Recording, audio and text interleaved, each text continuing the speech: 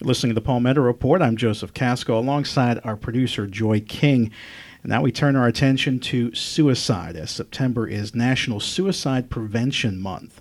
The World Health Organization calls suicide a global crisis, and the group estimates a person dies by suicide every 40 seconds. According to the Centers for Disease Control, there were 47,000 suicides in the U.S. in 2017, a rate of about 129 per day.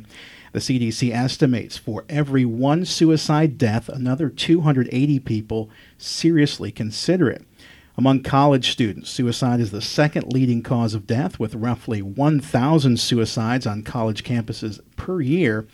Additionally, a recent survey conducted by health researchers in Boston found 20% of college students have thought about suicide and 9% have attempted it. So to hear more about this, we're joined by Dr. Gretchen Baldwin, a licensed psychologist and the clinical coordinator for counseling services here at Winthrop. Dr. Baldwin, thank you so much for joining us. Absolutely. Thank you for having me. So first, we all hear about, suicide being a serious problem, but what's your reaction when you hear those numbers actually laid out for you like that? I think they're pretty accurate, and it's staggering. Suicide being the second leading cause of death among college students. I was just pulling up some Winthrop-specific data, and roughly almost 40% of our appointments in counseling services that we saw last year were with a student who was considering suicide at some level. There's a range of suicide experience, and so ideation can be kind of passive to very strong and very active. But, so some of those numbers nationally were very small, but then when, not small, but when it comes to 40% of the people that you see in a day, that's a lot. So it's an issue here at Winthrop. So who are we talking about being most at risk for suicide? Women tend to attempt suicide more often than men, but men actually tend to complete suicide like 4 times more often than women do. Folks who identify as part of the GLBT community are at a very high risk for suicide, as well as transgender adults. 40% of those folks have report having made an attempt. So that's staggering. That's staggering. People who have suicide in their family, if a family member or a close friend or a partner has died by suicide, that increases the risk. But probably the most important risk factor is the presence of mental illness, whether that is anxiety, depression, other forms of mood disorder, addiction, other forms of mental illness highly increases the rate of likelihood for suicide. So what would you say are the warning signs for someone who is having suicidal thoughts? There are published warning signs that we talk about a lot, whether or not it's somebody experiencing a flare-up of a mental health condition, somebody who, has been diagnosed with depression or anxiety, panic, bipolar disorder, that sort of thing.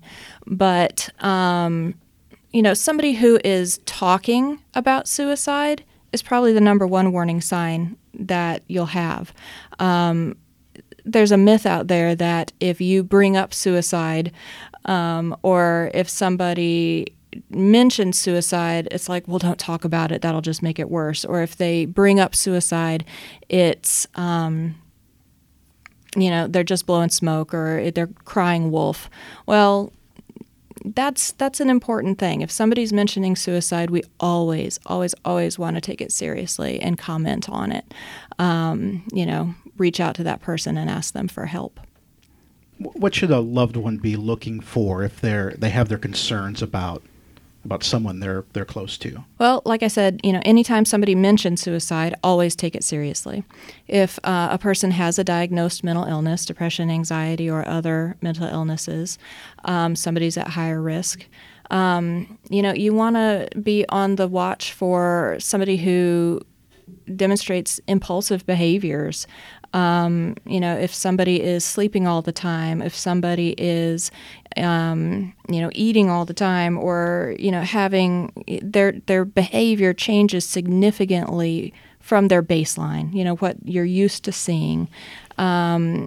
Just any kind of significant flare-up in mental health can also bring with it some suicidal ideation. Because what suicide is it's about pain. It's about a person experiencing psychological, sometimes physical pain, where they feel it so intensely that they don't see another way out.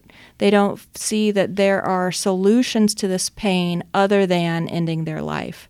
And so any time where you might suspect that an individual is in that much psychological pain, I think it's important to say, hey, I know other folks who are in your situation, sometimes they think about suicide. Is that something that you've thought about? And just open the door, open the conversation with your loved one. You're listening to the Palmetto Report. I'm Joseph Casco alongside our producer Joy King, and we're speaking with Dr. Gretchen Baldwin, licensed psychologist and the clinical coordinator for counseling services at Winthrop, about suicide, because September is National Suicide Prevention Month. Dr. Baldwin, I've read where the FCC is considering making dialing 988 a direct phone call to the National Suicide Prevention Lifeline, similar to like a 911 call. What do you think might be the impact if that does move forward? I think that would be amazing. I think that would be a really awesome thing to have. You would right then and there legitimize some mental health condition, and I think that would help to really reduce stigma, because it would be a national movement saying, hey, this is a real problem. People really experience this. So here, we're taking action on this. I think that would be amazing. And I guess the estimate or the projection for the Suicide Lifeline this year is that they're going to take an all-time record number of calls, some 2.5 million. But I guess my question is, we know that people that are in this state of mind, talking to someone helps. Absolutely. Why is that? Because suicide is about pain. Pain fluctuates. Pain changes. A flare-up of mental health is just that. It's a flare-up. And it's like a wave on the ocean. It reaches a crest and then it comes back down. And so, being able to find support and not feel so alone, being able to feel heard in the midst of that pain helps you ride it out that much better. What type of services does Winthrop offer students who might be experiencing suicidal thoughts? Well, counseling services is probably the number one service that we offer. Counseling services is part of the Department of Health and Counseling, and we offer individual counseling for students who are experiencing any form of mental illness or just problems of living. I mean, like just normal college student stuff, roommate issues, breakups with your partner, family issues, school stress, all kinds of stuff. But every day, Monday through Friday, one of the counselors is the same day counselor. And we field, walk-in appointments, and we field triage calls. And so if a student feels like they're in crisis or has a friend that they feel like is in crisis, we encourage students to come on over, walk your friend over, come over yourself, and talk with one of the counselors and see, where we need to go from here. Do you think the topic is difficult to discuss with students? Would you say they're more open talking about it, or are they kind of distant about talking about the topic of suicide? Do you mean somebody who's feeling suicidal themselves, or trying to talk to the general student population? Or being willing to come in and report that my roommate might be in jeopardy? Is there a willingness to share and be open about noticing difficulties? Yes, and I will tell you why I think that. This past week was National Suicide Prevention Week, and we did a art exhibit on the campus green in front of the digs. I don't know if y'all saw that, but it was basically a visible example, a representation of the impact of suicide on Winthrop's campus. And so what it was students had the opportunity to tie ribbons to like a clothesline kind of a setup where they could tie, a ribbon if they or themselves had experienced suicidal ideation, had attempted suicide, or knew someone who had died by suicide. And then about halfway through the week, we introduced yellow ribbons where students could use those to demonstrate hope and that they were a person of support. They were a person who it's like, hey, you can talk to me. So if you see a student walking around campus with a yellow ribbon on their backpack or on their door or somewhere, that means that's a student who's like, hey, I get it. I understand that mental health is a difficult thing. Come and talk to me. So our organizer said that about over 2,000 fabric pieces were cut and they all got used up.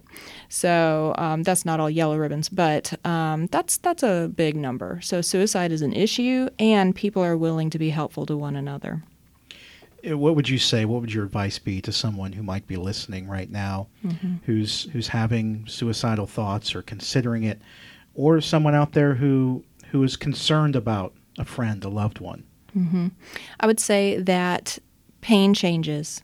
And, this is something that does get better, and this is a temporary problem.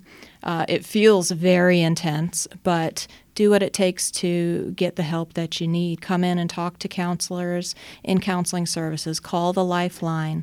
There's a crisis text line that's also available. The Suicide Prevention Lifeline is 1-800-273-TALK. Or you can text HELLO to 741-741. That's the crisis text line. There's also a trans lifeline. It's 877-565-8860. And there's any number of other kinds of resources out there, to just reach out, talk to somebody, ride it out. That's my number one thing, is ride this out because it will get better. Dr. Baldwin, thank you so much for your time. We really appreciate it. Absolutely. That was Dr. Gretchen Baldwin, licensed psychologist and the clinical coordinator for counseling services at Winthrop, talking about suicide and suicide prevention. You're listening to the Palmetto Report.